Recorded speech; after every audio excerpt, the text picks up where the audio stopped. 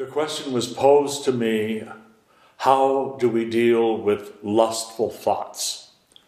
Well, the very first thing we need to do is we need to not allow those thoughts to dominate us.